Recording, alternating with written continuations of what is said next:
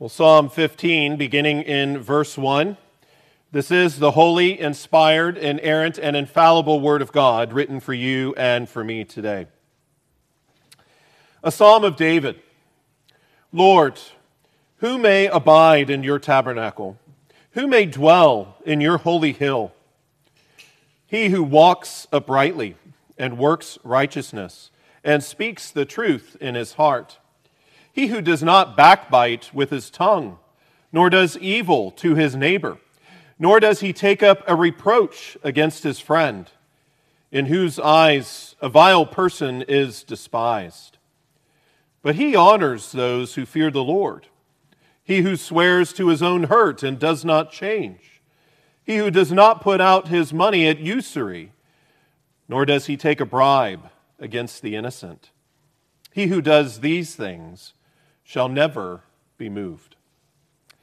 Amen. Thus far, the reading of God's holy word, and may God add his blessing to the reading of his word to us. Well, Church of the Lord Jesus Christ, as we have been taught time and again thus far in the Psalms, there is a stark contrast between those who love the Lord and seek him and those who hate God and rail against him and his people. The one is loved and blessed by God. The other is hated by and is justly under the wrath of God. As the fools, as the wicked come against and seek to harm and destroy God's people, we've also seen how God comes and fights for his people. He comes and gives us refuge and stands for our cause. He stands against the wicked and strikes great fear in them as they recognize that God stands with and for the righteous. And God not only carries out his holy judgment against the wicked, but also brings them to ruin. We've received this clear message in Psalm 14, haven't we? And thus the fear in the midst of their professed atheism. But for those who love the Lord, God's blessing of them is evident in many ways, including God rewarding them. In 1 Chronicles 28, verses 9 and 10, David said this to Solomon: "As for you, my son Solomon, know the God of your father, and serve him with a loyal heart and with a willing mind. For the Lord searches all hearts and understands all the intent of the thoughts."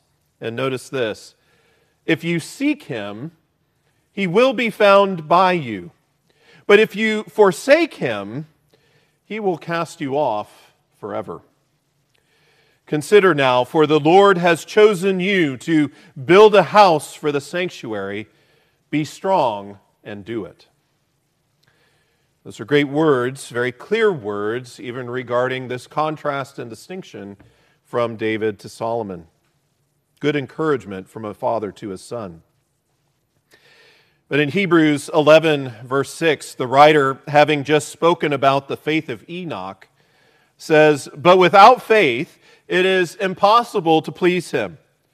For he who comes to God must believe that he is, and that he is a rewarder of those who diligently seek him." And so the truths in these passages, the importance of true faith and the fruit of diligent obedience to God and his commands, should be a part of the study diet of every true believer. It really should. It needs to be. And this ties in well with the ethical qualifications of the people that David describes in Psalm 15. This psalm also truly describes and points us to Christ. We need to see that here today. And so tonight, let us consider who may dwell in God's holy hill in verse 1. The character of those who dwell with God in verses 2 through 5a. And the reality that God's people will never be moved in 5b. So as David opens this psalm, as we've seen in previous psalms, he begins with two important questions regarding all people on the earth. Look at verse 1. Lord, who may abide in your tabernacle? Who may dwell in your holy hill? Now, as we consider these questions, we discover that this psalm is much like Psalm 1. As Psalm 1 serves as an entryway into the sanctuary, we find the same to be true here as David addresses the requirements of entering God's presence. And it's also similar to Psalm 24, verse 3, where David asks these questions: who may ascend into the hill of the Lord, or who may stand in his holy place? And so, beloved, who may abide in the tabernacle of God? This is an important question. We need to know the answer to this question. And what does this mean, even? Let's look at three things here briefly. First, remember that in the Old Testament, before the temple was built, God met with his people and dwelt with them in a tent. And that tent and tabernacle would travel and be moved as the people moved. Remember Elder Lewis's Sunday school lesson this past Lord's Day, where he spoke of John 1:14 and how Christ, the Word, became flesh and dwelt among us. That Greek word, to dwell, literally means he tabernacled among his people. And the picture and point of this was the holy God in his holy place with his holy people.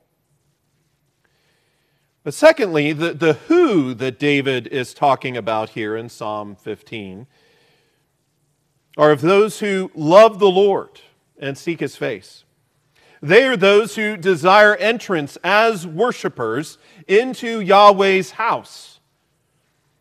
And so when David asks, who may abide, then, the Hebrew word means to sojourn or to dwell for a period of time, which could be indefinite. It also carries the meaning of dwelling as newcomers in a place that we don't have original rights of, interestingly enough.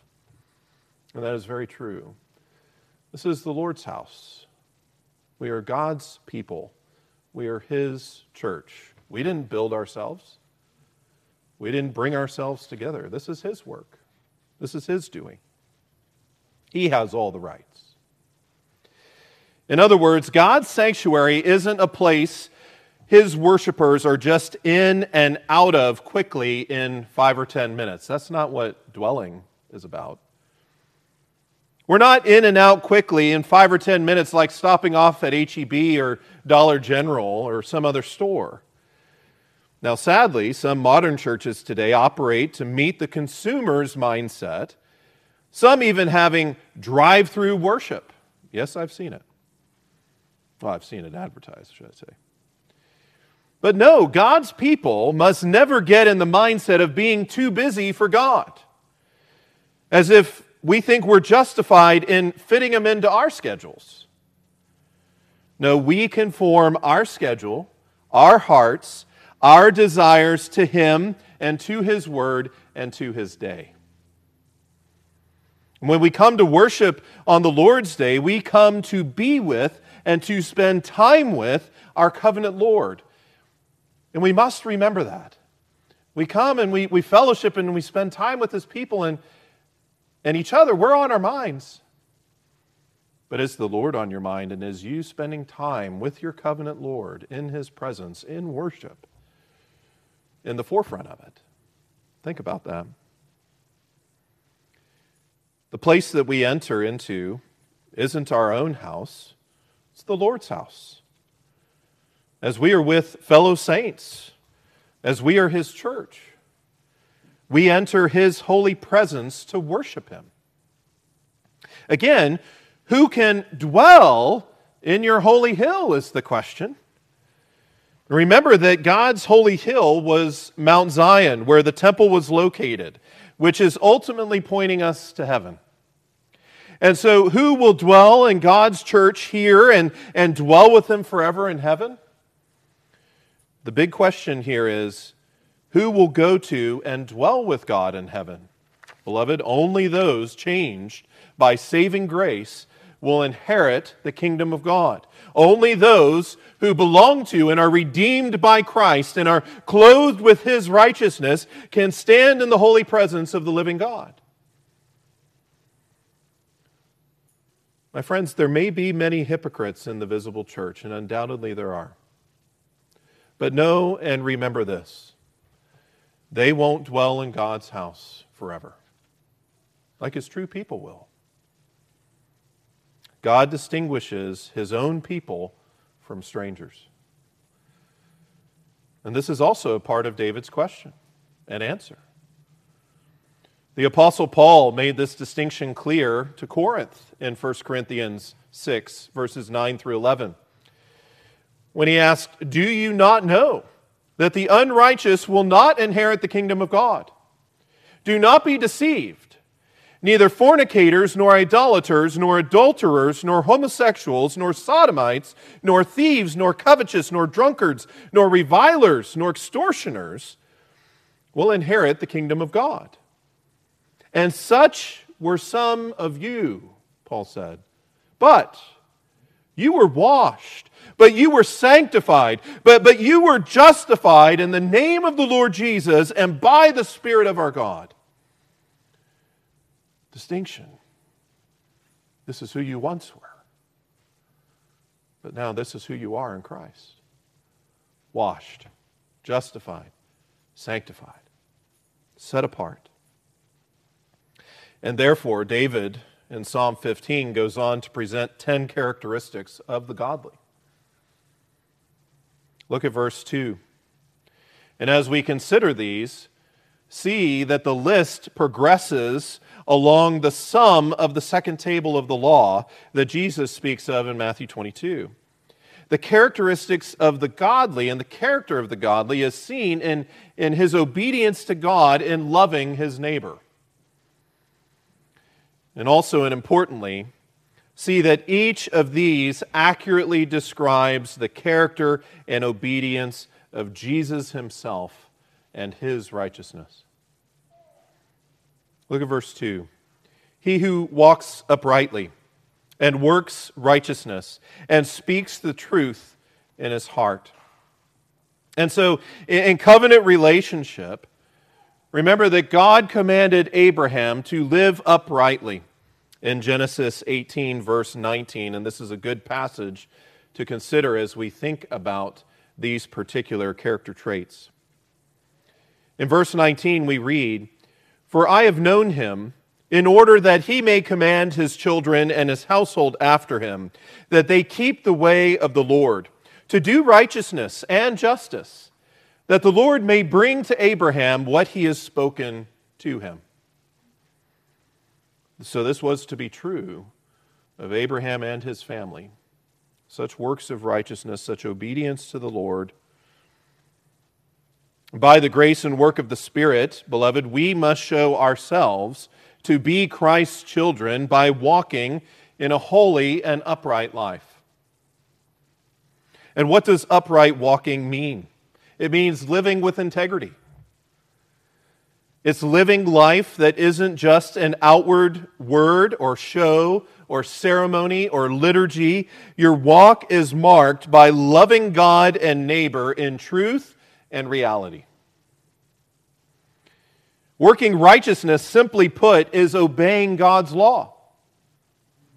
It's obeying God's law. You are called to live justly before God and men. God requires justice. And so we must study how to do good to our family, to our brothers and sisters, to our neighbors. David says that the godly also speaks truth in his heart. Keep in mind, as the natural heart of man is deceitful and desperately wicked, the only way that the godly can speak truth in their heart is as it's the fruit of the Spirit in their regenerate heart. Accordingly, the godly walk in honesty and sincerity of heart, considering such grace and the work of the Spirit in them. In Zechariah chapter 8, verse 16, we read this: "These are the things you shall do. Speak each man the truth to his neighbor. Give judgment in your gates. For what? For truth, for justice, and peace. And so praise the Lord, beloved, that the perfection of such holiness is found in Jesus Christ, the righteous. Truly, the perfection of such things is only found in Him. And so then praise the Lord even more for the grace and the work of His Spirit in us, that we may live in these ways and according to these character and have this type of character in us that the Lord calls and requires of us. In verse 3, David says, "He who does not backbite with his tongue, nor does evil to his neighbor, nor does he take up a reproach against his friend." And so as we seek to love our neighbors, children of God must not be slanderers. That is something we must be crystal clear about. We need to know it when we see it. We need to be convicted about it if it comes out of our mouths, from our hearts, and we need to stop it, and we need to repent of it and turn to Christ. We must not be slanderers, or gossips for that matter. Our walk must not be marked by our defaming others. We don't speak evil of people. We don't bite them behind their backs. Our lives must not be marked by our willful doing and an intentional harm of them. In commanding His people to be holy as He is holy, God said to Moses in Leviticus 19, beginning in verse 16, "You shall not go about as a talebearer among your people, nor shall you take a stand against the life of your neighbor. I am the Lord. You shall not hate your brother in your heart. You shall surely rebuke your neighbor and not bear sin because of him. You shall not take vengeance nor bear any grudge against the children of your people, but you shall love your neighbor as yourself. I am the Lord." Again, the wonderful and living God putting in the boundaries, putting in the guardrails to say, this is what you must do and this is what you must not do. This needs to be in you and this needs to be far from you and dealt with. And so how are we to treat our friends? What we're not going to do is taunt or revile them. We are to be good and supportive friends to them. In Exodus chapter 23, beginning in verse 1, we read there, "You shall not circulate a false report. Do not put your hand with the wicked to be an unrighteous witness. You shall not follow a crowd to do evil." We're not those who give in to the peer pressure of fools. We don't give in to the group persuasion of clowns and wicked people. We are to be upright. We are to be righteous in all of our dealings. We are to be truthful and honest, not liars, not slanderers, not just going with the flow, no matter if the flow and the people in it are completely against God and His Word. And so whereas verse 3 teaches how to treat other people, notice that verse 4 of Psalm 15 is about our attitude towards other people. It's about how we value people.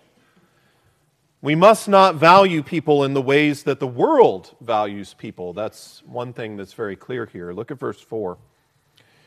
"In whose eyes a vile person is despised, but he honors those who fear the Lord. He who swears to his own hurt and does not change." You know, in Esther chapter 3, the first couple of verses, we read this and see the good work of Mordecai in standing against. "After these things, King Ahasuerus," say that 5 times fast, "promoted Haman, the son of Hammedatha, the Agagite, and advanced him and set his seat above all the princes who were with him. And all the king's servants who were within the king's gate bowed and paid homage to Haman. And so the king had commanded concerning him. But Mordecai would not bow or pay homage. This is similar to what we know of the story of Shadrach, Meshach, and Abednego, isn't it? And others. Daniel. The godly bear the fruit of valuing the right people in the right ways. The godly bear the fruit of valuing the right people in the right ways, which means standing against the vile, the despicable, and the wicked of the world. The wicked mock God in order to gain favor in the eyes of others, and we must not be in the practice of seeking the approval of the wicked. They are to be despised, David says, in agreement with the Word of God. We despise their taunts and their threats, and we aren't moved by them. They don't persuade us. In fact, we're disgusted by them. The Apostle Paul tells us in Ephesians 5, verse 11, "And have no fellowship with the unfruitful works of darkness, but rather expose them." And so here in contrast, the godly also bear good fruit in honoring God-fearers. We are to have such a view and a practice towards the wicked, but in regards to God-fearers, we are to honor them. We are to esteem those who fear the Lord highly in love. We rejoice when they prosper and sorrow when they don't. We walk together with them in a supportive relationship as friends and together as children of God. We need to think about that too. We know the Scripture well, that we rejoice with those who rejoice and weep with those who weep. We know many of the Scriptures that talk about what we must do in loving one another as brothers and sisters in the Lord and the application of such things. But do we honor God-fearers as we ought, as we walk together with one another and encourage one another in such ways, in fearing the Lord, even as that means standing against the world? But notice that David goes on to say that the godly swears to his own hurt and does not change. And what does that mean? It means, brothers and sisters, that integrity is seen in the righteous person as he keeps and fulfills his word, even at the risk of personal loss or harm. His yes is truly yes, and his no is truly no. And the righteous and the one who swears again to his own hurt and doesn't change is willing to do so in his integrity, even at such risk. And so finally in verse 5a, David lists these things. He says, "He who does not put out his money at usury, nor does he take a bribe against the innocent. Beloved, the godly don't extort others. We won't exploit people with money. And we won't take bribes. These are things that we won't do. We can't do. And if we see somebody else who calls himself a brother doing it, they need to be confronted and challenged on that and called to turn from that. Keep in mind that interest on loans was a crime in ancient Israel. In Exodus chapter 22, verse 25, we read, "If you lend money to any of my people who are poor among you, you shall not be like a money lender to him. You cannot charge him interest, says the Lord." And so, what is true of those who have such Christ-like character? As David has finished this brief list, which is not an exhaustive list, we know that to be true, as we consider the whole counsel of God. But what is true of those who have such Christ-like character in these ways? Look at the second half of verse 5. "He who does these things shall never be moved." My friends, the godly who have these marks in their character, who demonstrate obedience in these ways, considering the context of what David is writing in specifically, they would never be moved. They would be immovable like the hill of Mount Zion itself. They won't be overthrown. They will be preserved, for Christ is with them and for them and is graciously at work in them. And so as you consider the question of who will dwell with God in heaven, coupled with this list of godly character and godly deeds, don't leave here tonight thinking that David or anyone else is saying that possessing godly character and doing these acts of obedience are what justifies you and grants you favor with God. Far from it. The ground of salvation is the finished work of Christ. You and I are weak, imperfect sinners that can only live a life of godliness and holiness as those things and as we display the fruit of divine grace that is at work within us. Really, the fruit of a lively faith. And therefore, I encourage you to examine your heart today. Do you have evidences of these aspects of true faith? Do you seek to live a life of integrity? Do you seek to walk in obedience to God's law? Do you walk with honesty and sincerity of heart? Do you refrain from harming others with your words and actions? Do you despise the wicked and honor those who fear the Lord? Do you stay far away from cheating and exploiting others? Now, some of you, as you consider the answer to the questions within your own heart, you may say, well, Pastor, yeah, I desire to do all these things and more, all that the Lord requires of me, but I am a sinner far from perfect, and I fail.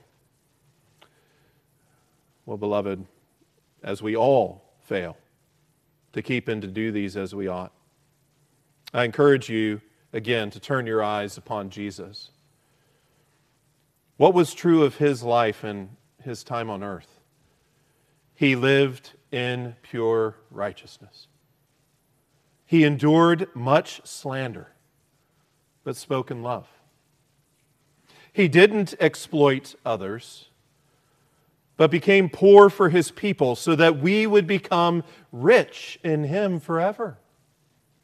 He rules and reigns in heaven even now, and as you are united to Christ, his Spirit is restoring you to be more and more like him.